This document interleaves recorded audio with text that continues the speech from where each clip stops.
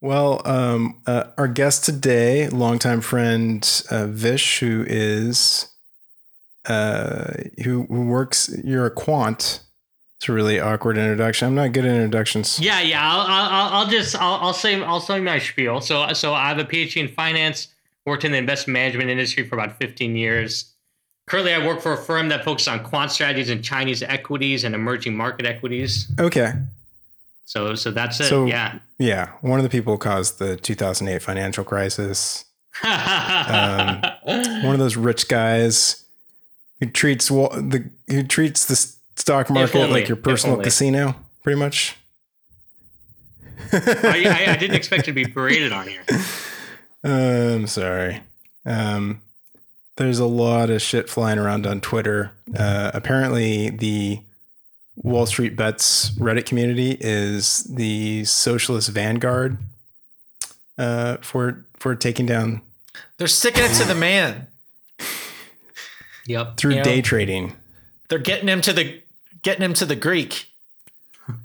I've heard people say that, this is almost as effective as a general strike in terms of. There's lots of funny ideas. There was a really funny post. I think the funniest one. I mean, each day has like a post of the day about this that are like some of the funniest tweets I've ever seen.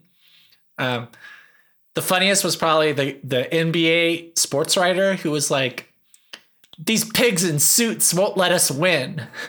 In response to Robinhood, shutting down trading for a day. Yeah. But there was a great one today about how we could, if all of us in the world just short-selled Amazon, we could destroy the company, right? Take them down. We could take down Amazon if everyone just shorted it. Yeah. The issue with that is if you shorting a company doesn't destroy it, push it into oblivion or something like that. It doesn't really do anything other than create risk for yourself. Yeah, right. I mean, it does reduce the stock price for a while, but eventually it'll just go back to equilibrium. Right. Yeah. So that's probably not a great idea. So Vish, you work at a hedge fund. Not an investment management firm. I don't work at a hedge fund. Okay, I know hedge fund's kind of a slur. So investment management firm. No, it's actually not a hedge fund. I do not work at a hedge fund. So I wouldn't accuse you of doing so. But at the same time, I mean, you guys must have been pretty freaked out when this ragtag group of Redditors took down some of the biggest. I mean, how many of your coworkers jumped out of windows, actually? Well, so because we're primarily invested in Chinese equities, it's not our deal, right? It doesn't really affect us. But just to kind of go over this thing, because I don't know, folks might have a rough understanding of it, and frankly, I had a rough understanding of it only a few days ago. I didn't actually keep up with the whole GME, WSB, deep fucking value stuff until I was reading about it on the news, listening to Planet Money, all that stuff. So let me just run through it, because I think there's some things that it's probably common knowledge, maybe some things that are a little bit more subtle, a little bit less known. So I'll go through it. You can interrupt me at any point. So definitely never say that to Matt. Okay. Right on. Okay, I need to mention that all the views expressed here are my own and not those of my company, and I'm certainly not giving any investment advice. So let me just run through the story of GME really quickly, in case anyone doesn't know the story. So this has been covered better by other folks like NPR's Planet Money. So I'll just summarize. In September 2019, a Reddit user named Deep Fucking Value bought January 2021 calls on GameStop with a ticker price of $8. Or with a strike price of $8. So in September 2019, GME was about $4 per share. And that's GameStop. GameStop. Yeah. GameStop, yeah. Yeah, so GameStop was about $4 per share. Deep Fucking Value buys January 2021 calls on GameStop with a strike price of $8. I don't know exactly how much those calls cost at that time, but it must have been a small amount of money, right? If the stock is at $4 per share, you're buying the right to buy the stock at $8 per share. Double the value, in a month or something, right? Yeah, you're basically taking over a year. Yeah. Oh shit.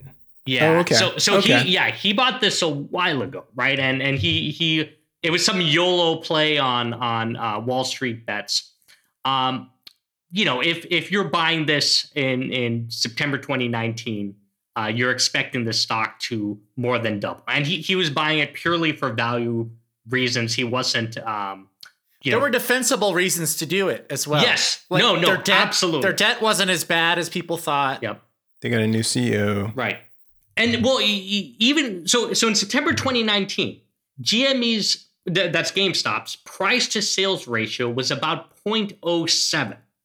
That is insanely low. So, the S&P 500 at that time had a price to sales ratio of 2.25, right?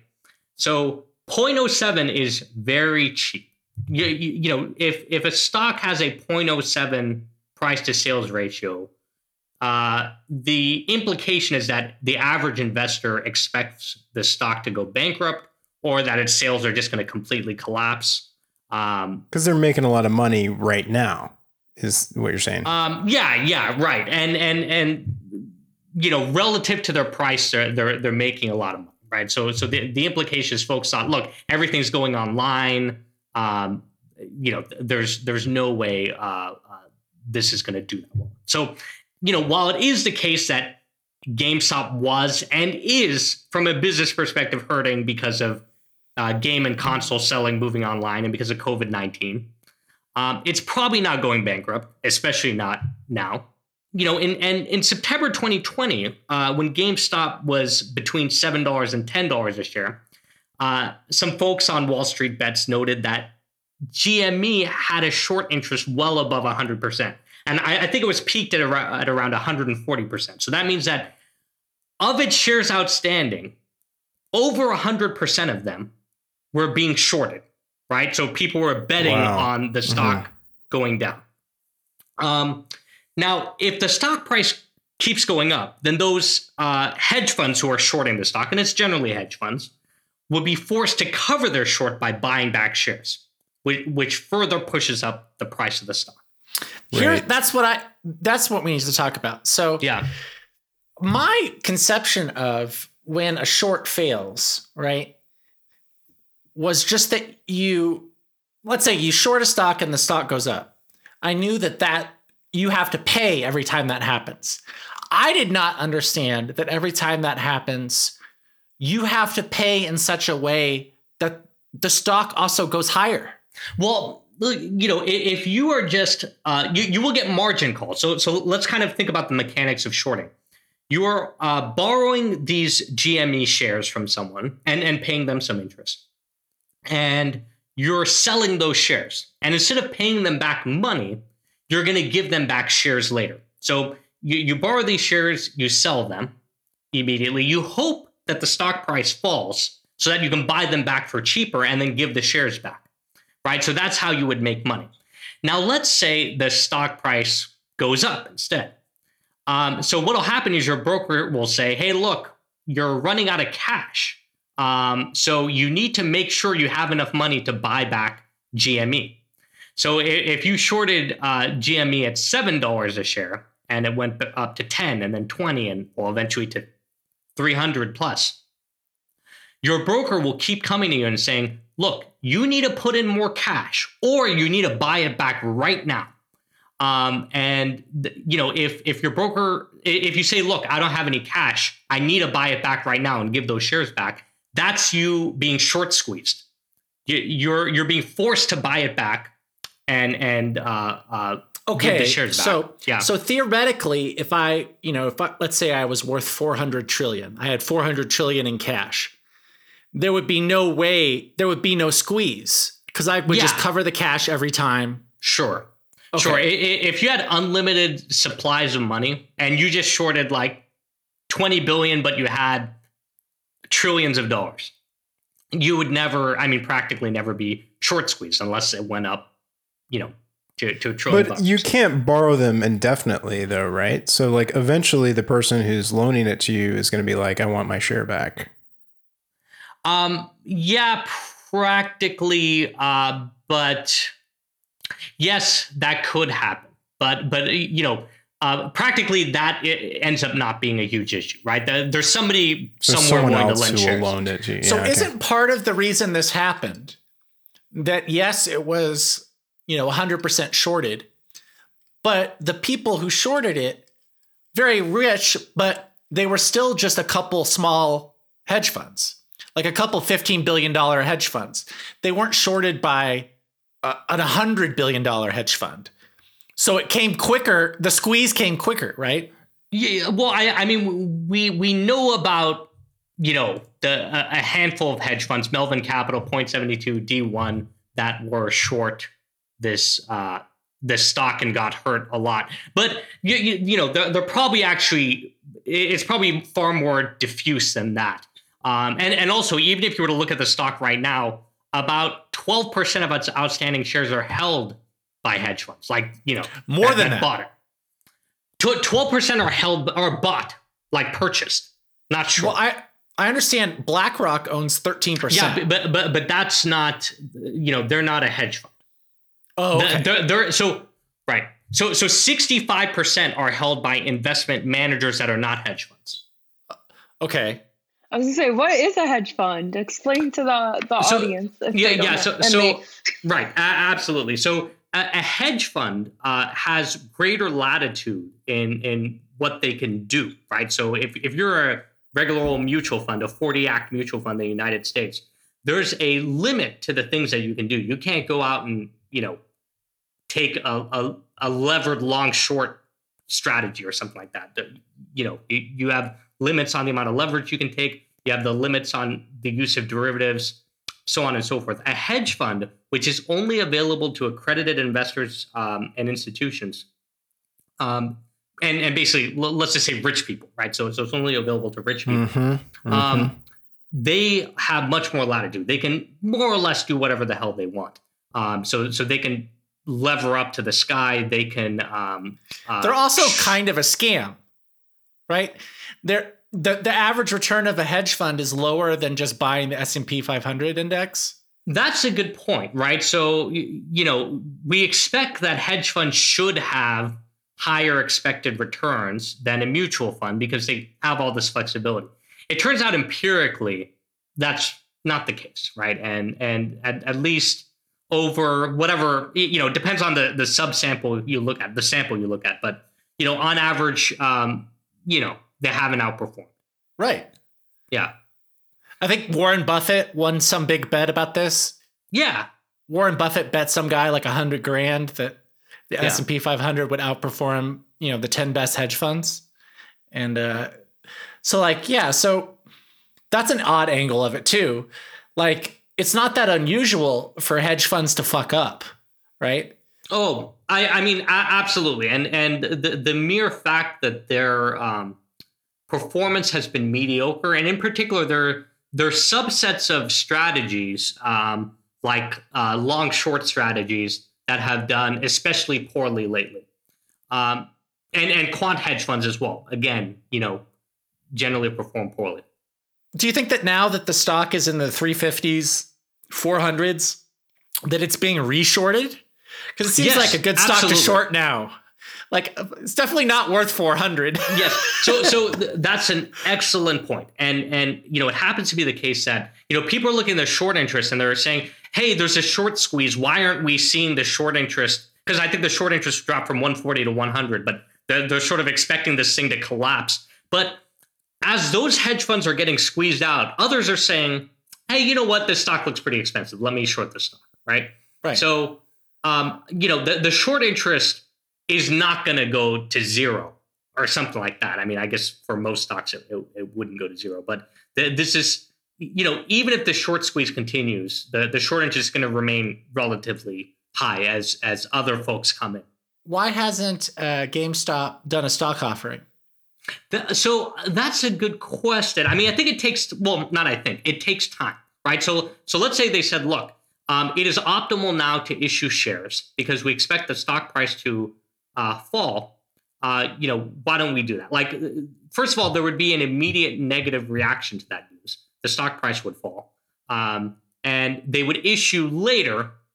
Whenever that the time would come, they would issue later at some lower price. So I think that they're presumably takes weeks.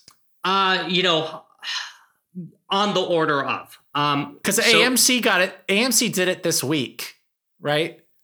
Did they actually issue at that moment? I guess it's unclear. Okay, they announced that they cleared a lot of debt with a stock offering. Okay, got it. I mean, I think it is optimal. If you are GameStop right now, you would want to issue stock. So I'm not certain exactly what the calculation is. I mean, would there be some sense that if they did that, the SEC might put them in jail or something? The SEC would not like that? That's a good question. You're saying would investors sue them saying, look, you basically took advantage of market manipulation to issue shares? I don't know. That's outside of my realm. Because it's been like a week. It's been like a week over 300. I mean, how long are they supposed to wait before cashing in? Yeah, it's a fine question. Honestly, I'm not on that side of the business, right? I'm on the buying side, right? I'm not the guy issuing shares. So, but it's a good point. It's a great point. I don't know what their calculus is. So this kind of ties into an article from our friends at Jacobin. The one and only by Doug Hinwood. I love the title of this. It says, "The GameStop bubble is a lesson in the absurdity and uselessness of the stock market." Is it though? I think it's just the market doing what markets do. Well, the point he makes in this article is he says, look, companies don't use stock to raise funds. They use the income they make, right? And most of the stock was issued years ago and the companies don't see a dime. So this is all just like rich people, casino shit where they're, manipulating stuff and making money. So I guess the question for you, Vish, is like, is that true? And like, what actually ties the value of the stock to a company? Yeah, that's a good question. So stocks or companies issue stock all the time as secondary equity offerings, and they use that capital to invest in new lines of business or to kind of shore up their cash base in expectation of potential losses. So this does actually matter, right? The game does matter. Stock issuance does occur. It's not as if you IPO and then it's nothing thereafter. So that part's definitely not correct. Now, as to what anchors the value of a firm to reality, it is in the longest term dividends, right? So if you were to buy a bond, it would pay interest. If you buy a stock, eventually, even if it doesn't currently pay dividends, you would expect that eventually, if it got stable, it had no more use for its cash, it would pay dividends to the investor. So dividends is the ultimate anchoring point for the prices of equities. Dividends and share buybacks. That's another genre of really dumb post about all this is like stocks are just fake. And I'm like, well, no, if you own shares in a company, right, and the company makes some money, usually they pay you a dividend. You like get money from the fact that they're a profitable company, Okay, I'm going to blow your mind because money is a social construct. Right. Why is it's green pieces of paper? Are you kidding me? It's all just like capitalist propaganda. You know what? Everything is a social construct. Social constructs are social constructs. The term social construct is a social construct. That's true. That's literally true. Calling things social constructs socially that's been constructed for you to do that.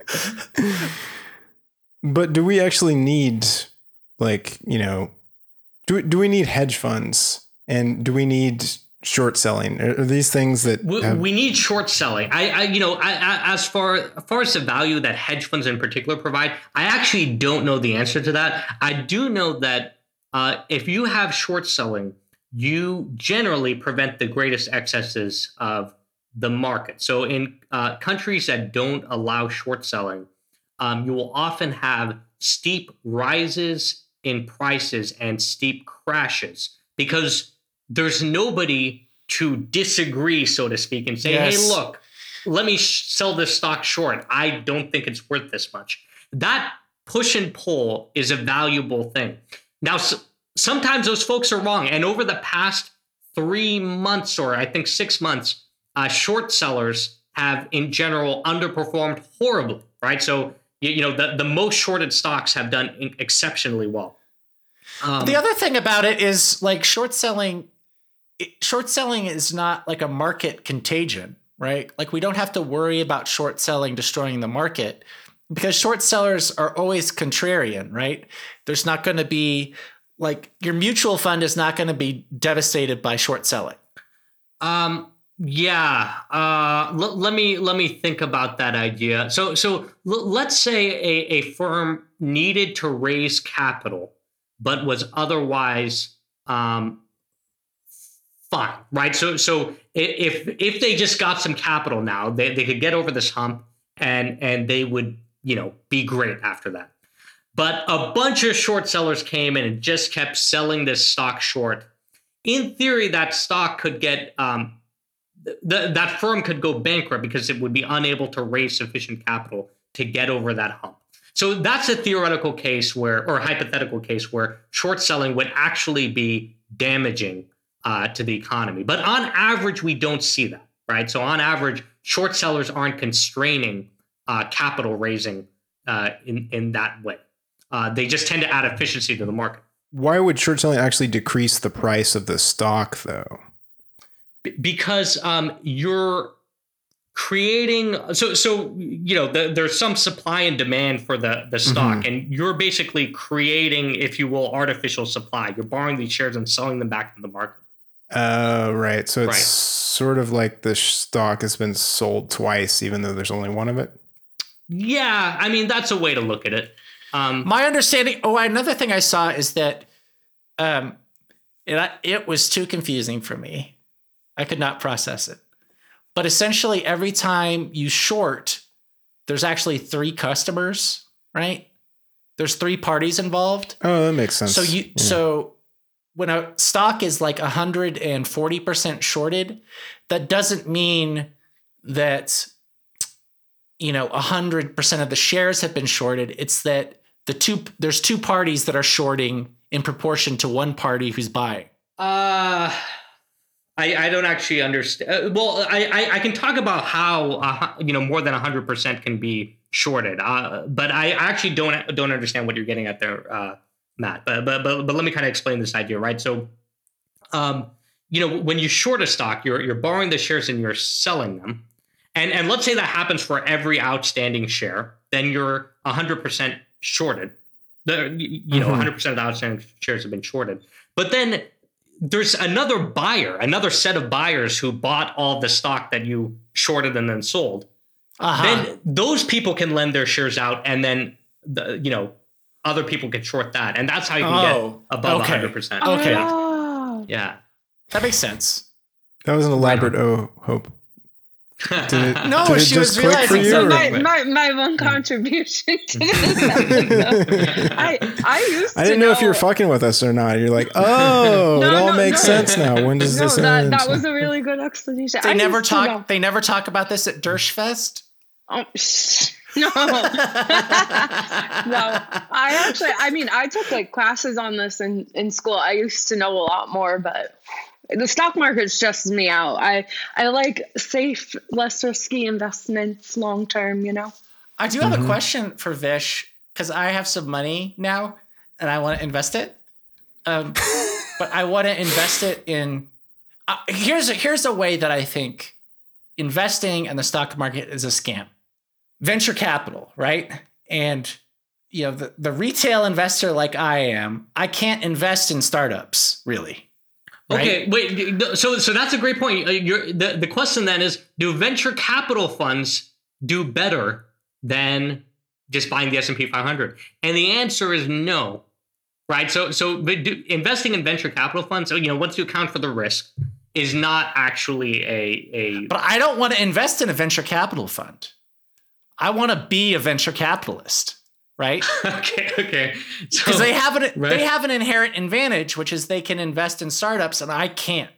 Yeah, I mean, you're saying you have insufficient capital to go and invest in a startup, right? But theoretically, right? Like I can buy 10,000 shares worth of a company that just does their IPO, right? I have to wait for their IPO. Okay. But I can't go to some startup and say, "Hey, can you just give me $10,000?" They won't listen to me. No, dude, call them up. I mean, they might, and I'm saying that seriously. Like if you see a private firm and you are, you want to invest money in them, just send them an email and be like, "Hey, I got $10,000. Oh, really? I know it's not a lot. Yeah, I did not think that was possible. No reason why you couldn't. I'd like to point out that podserious.com is actively seeking investors. We're looking for angel investors. Get in on the ground floor, guys. We're going to change the podcasting and the Patreon, game. if you want to kick into the Patreon as well for Centrist Madness. I mean, that's venture capital in its own way. Yeah, all of our Patreons or patrons at Patreon are sort of like investors. They'll never see returns, but in a way, in the most important way, they are investors in Centrist Madness. In the same way that all the short sellers of GameStop are investors. Yes. So there's been what if you could short sell Patreons?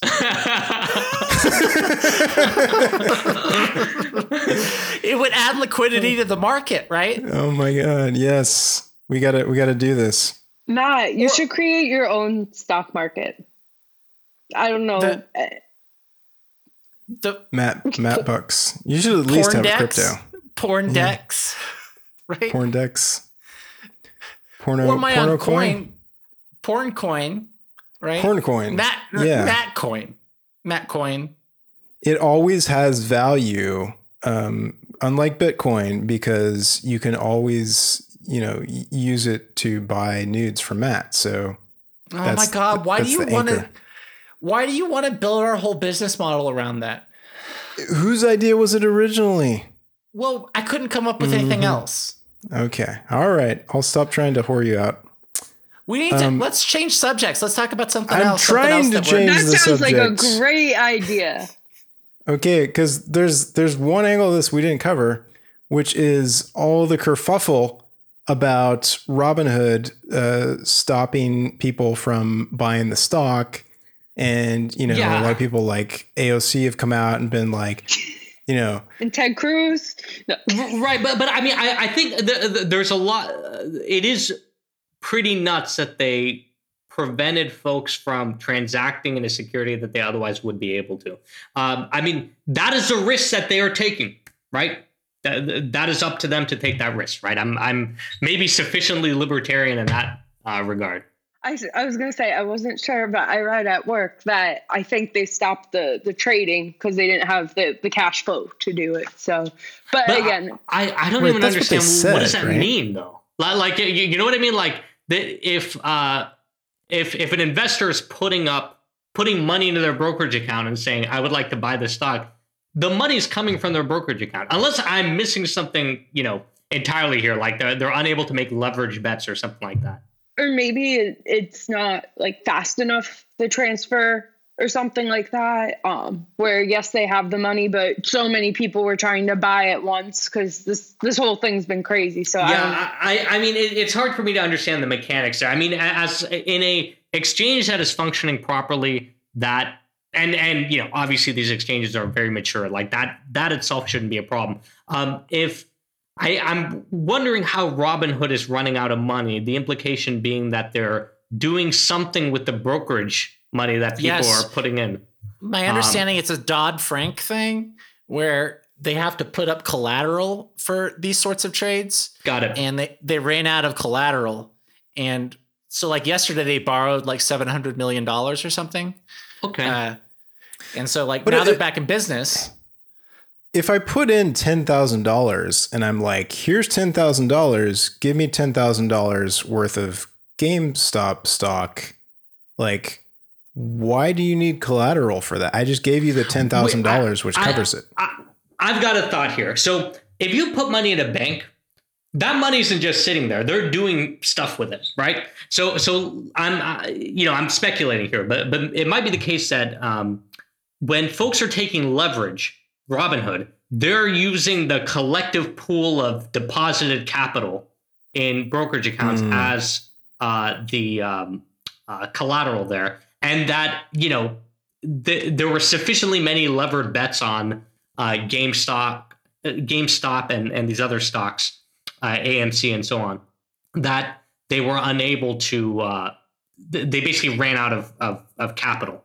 But I mean, the thing that you would do there is you would restrict the ability of folks to take leverage, right? To use margin. You wouldn't prevent people from buying outright. So that's a little bit of a weird. The other thing about Robinhood is weird because they're a no brokerage fee broker, right? So that has to diminish the amount of cash on hand they have, right? Yeah, I mean, but the brokerage fees as a percentage of total assets, that's got to be small. I'd Plus, imagine. they just take the fees out of the sale, right? Like they sell you the stock for like a higher price than it actually is, and that's the actual. My understanding is they don't do that. They sell the order flow, right? And they're making money from folks who are buying their order flow, and and also that's why their execution is so bad.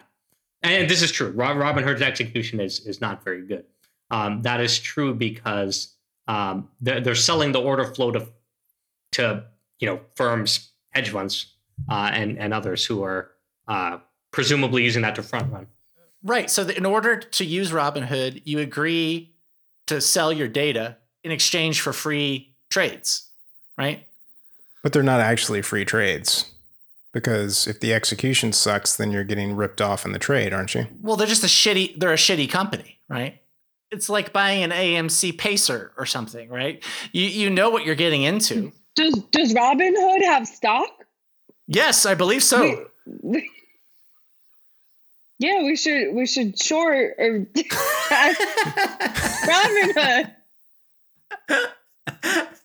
Well, they're in trouble now. No, the company is privately owned. It's privately owned. Okay. Yeah. By that Vladimir guy.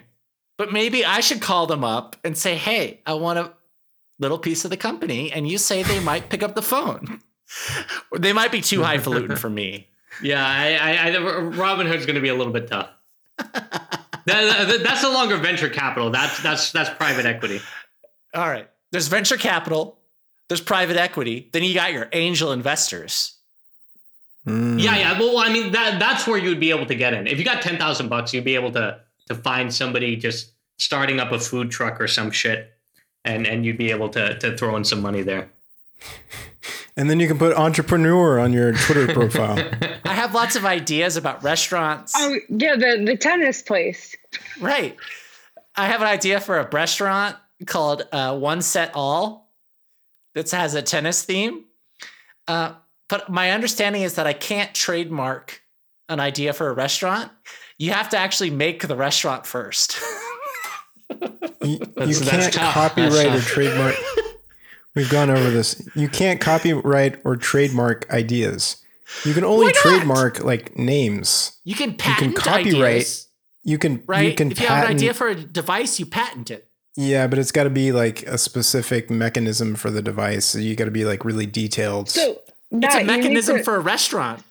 You need to create a new certification for ideas. that'll be yours, and then you can do it. Oh, that's the ultimate way to be an idea guy, is to copyright, to create a new kind of copyright for ideas. That's like the ultimate idea, right? Which has no legal force. It doesn't now. Yeah. The law can change. One day, Maybe yeah.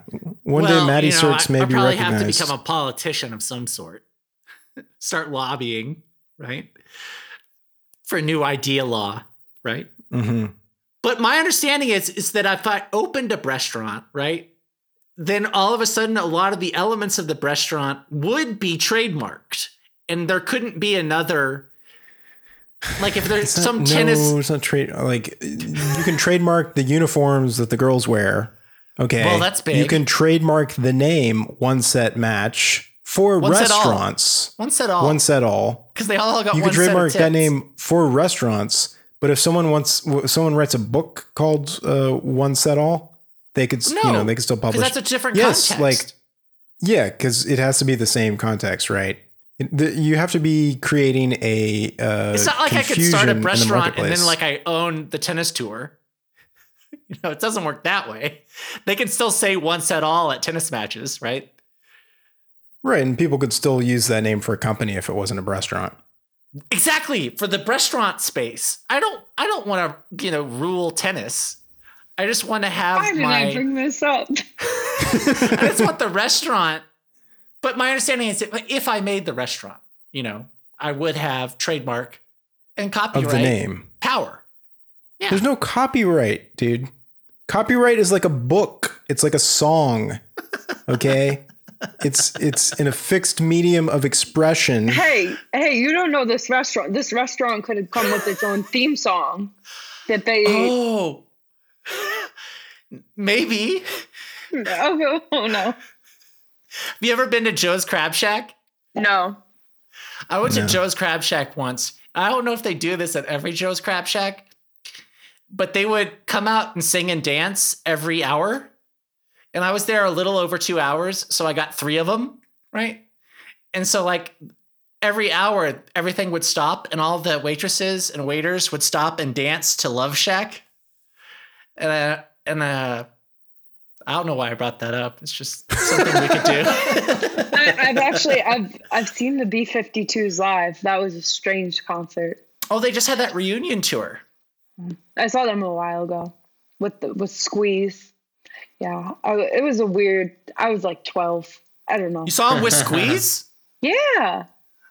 Was it a short Squeeze set? Was it a short set? From... No, it was one set all. No. This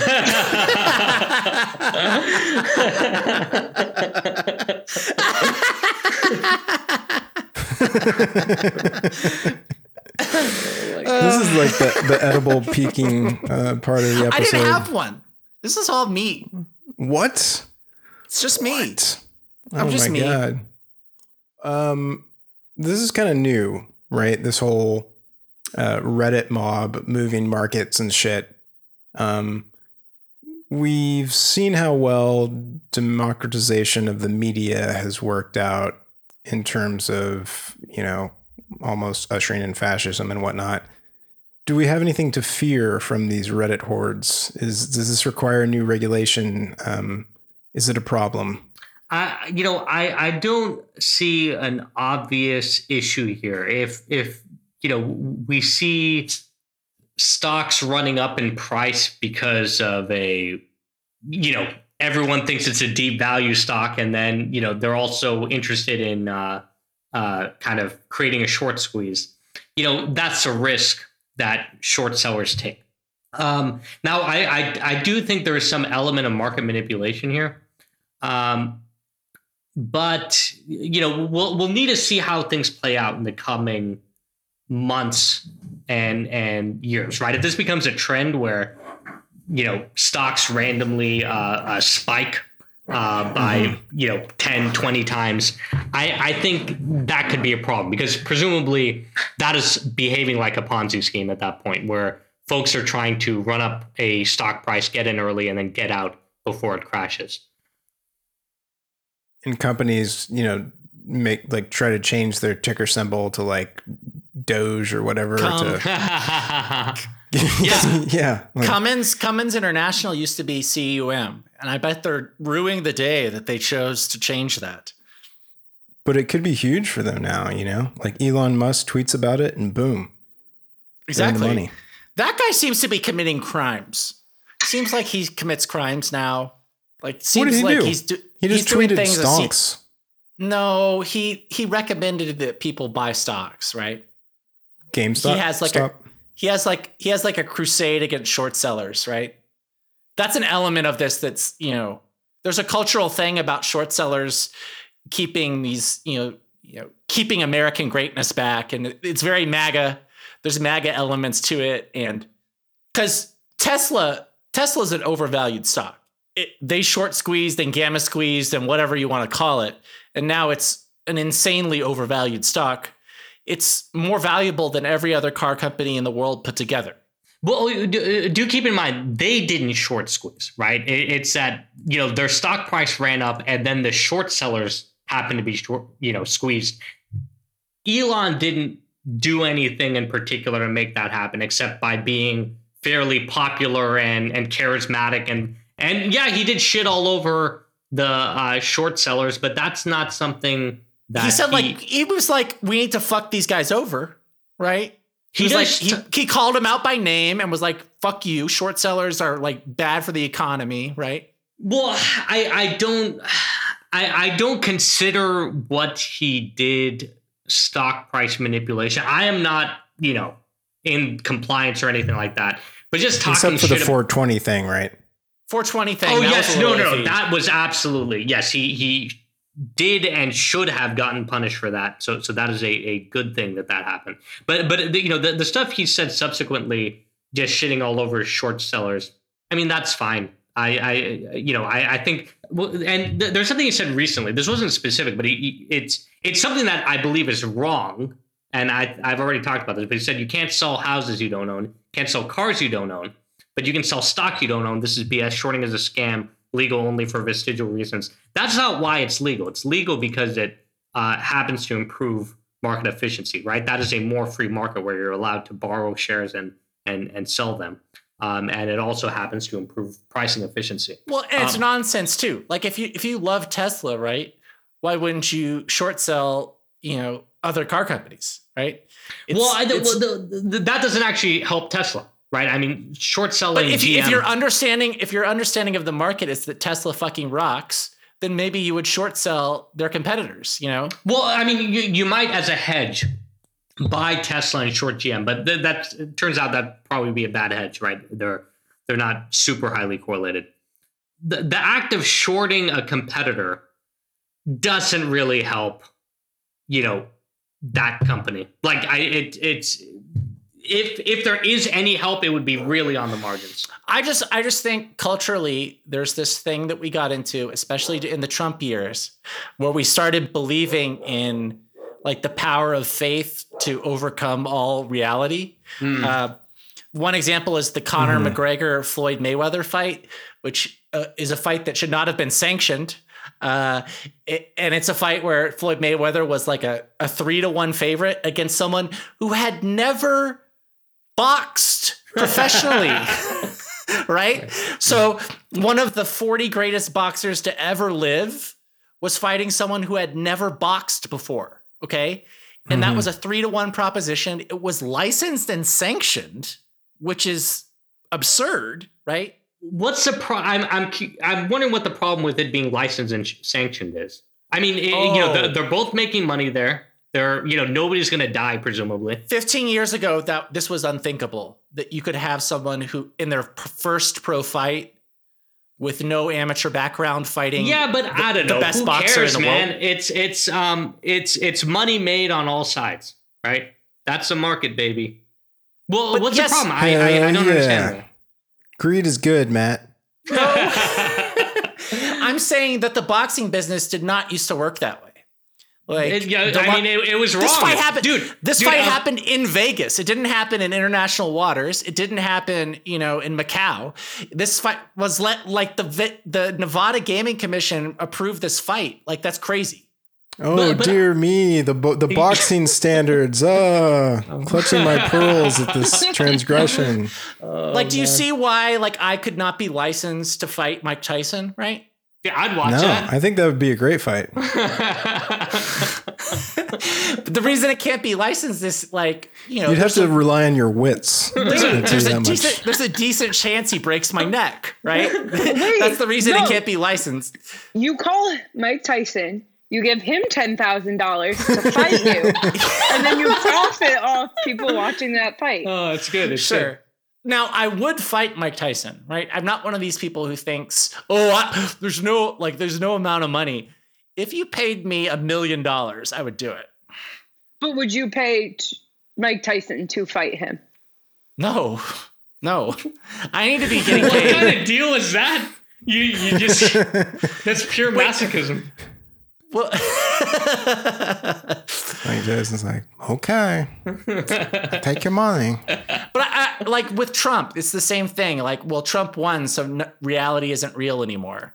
And there's this kind of nihilistic. There's this nihilistic culture where we make the unbelievable real, right?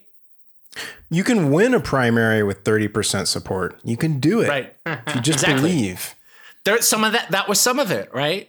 Yeah, that's a good question. I think I see that because, you know, I've started reading these message boards and, you know, the way people talk, it is a lot about belief and it's no longer the value story, right? This isn't deep fucking value describing the value story precisely. This is people saying, literally, I like the stock and, you know, I'm going to hold. You know, what's interesting, though, is that holding isn't enough, right? You need to be buying to create that demand to push up the price. Of course, selling will only hurt. But the point is that if you want to push up the price, merely holding is insufficient. I mean, it's sheer madness to not sell right now, right? Probably. But yeah, right. But you know, it's unclear. Like, at what price would we have said that, right? Like, I mean, you know, if we saw it at 150 or 200 after it went up from $20 on January 12th, right? January 12th, it was 20. And then, you know, it went up to 350 and then 460 and then down back to 350, all this stuff, right? You know, at any given point between that, let's say 100 and above, we probably would have been making that same case. It's gone too far. You know, it can't keep going, you know? But we do know it's a bubble, right? Right. So right. I agree 100% there, right? I think this can't be maintained. Probably. So investing in bubbles is usually a risky, like, zero-sum wager? It's definitely zero-sum, maybe even negative sum, if you account for the fact that capital is being misallocated. But yeah, you know, bubble investing, trying to kind of greater fool invest, that is pure, that's inefficiency. It's like a flip of the coin, and you know, you can see the memes that they posted about it, right? Gain. At first, their memes never contemplated not selling here. They've reached the end game, and now they're just in this strange game of chicken, I guess, to be where, like, they don't want to say they're selling, and partly they don't want to sell, but they know that it has to happen soon, right? Right. I suspect a lot of folks who are saying they don't want to sell are unloading their position, because, you know, you'd have to, you know, there's some percentage of people who are probably deceptive and just want to get out at the highest possible price. Now, I suspect there are folks out there who are true believers who think this thing is going to 1,000 or above. In theory, one could generate that much demand, right? But it's not going to be tied to fundamentals. It's not something that can be maintained. And it won't be a squeeze anymore, right? No, I mean, it would continue. Is the squeeze still there? There's 98. There's new short sellers. Yeah, there's about 100% of the shares are being shorted right now. But remember, it will never get to 0%. There will always be someone new who's like, hey, 400, I'm going to short here. 500, I'll get in, I'll short. You know, so it'll always be reasonably high. All right. Or at least for the coming month or so. Hope, you want to talk about Selena plus Chef? Actually, I was going to ask Vish.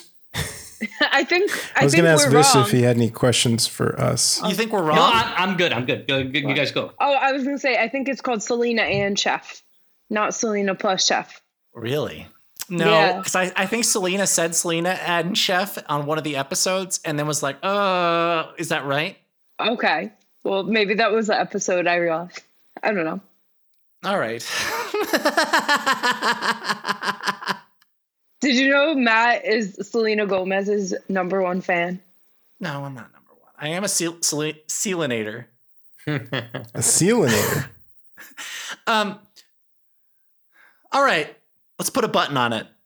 Save your audacity, guys. Right on. Wait, let me reiterate my disclaimer, just so there are two copies at the beginning and end. So all the views expressed here are my own, not those of my company. I'm not giving any investment advice. No advice to buy or sell any security. Boom. That's it.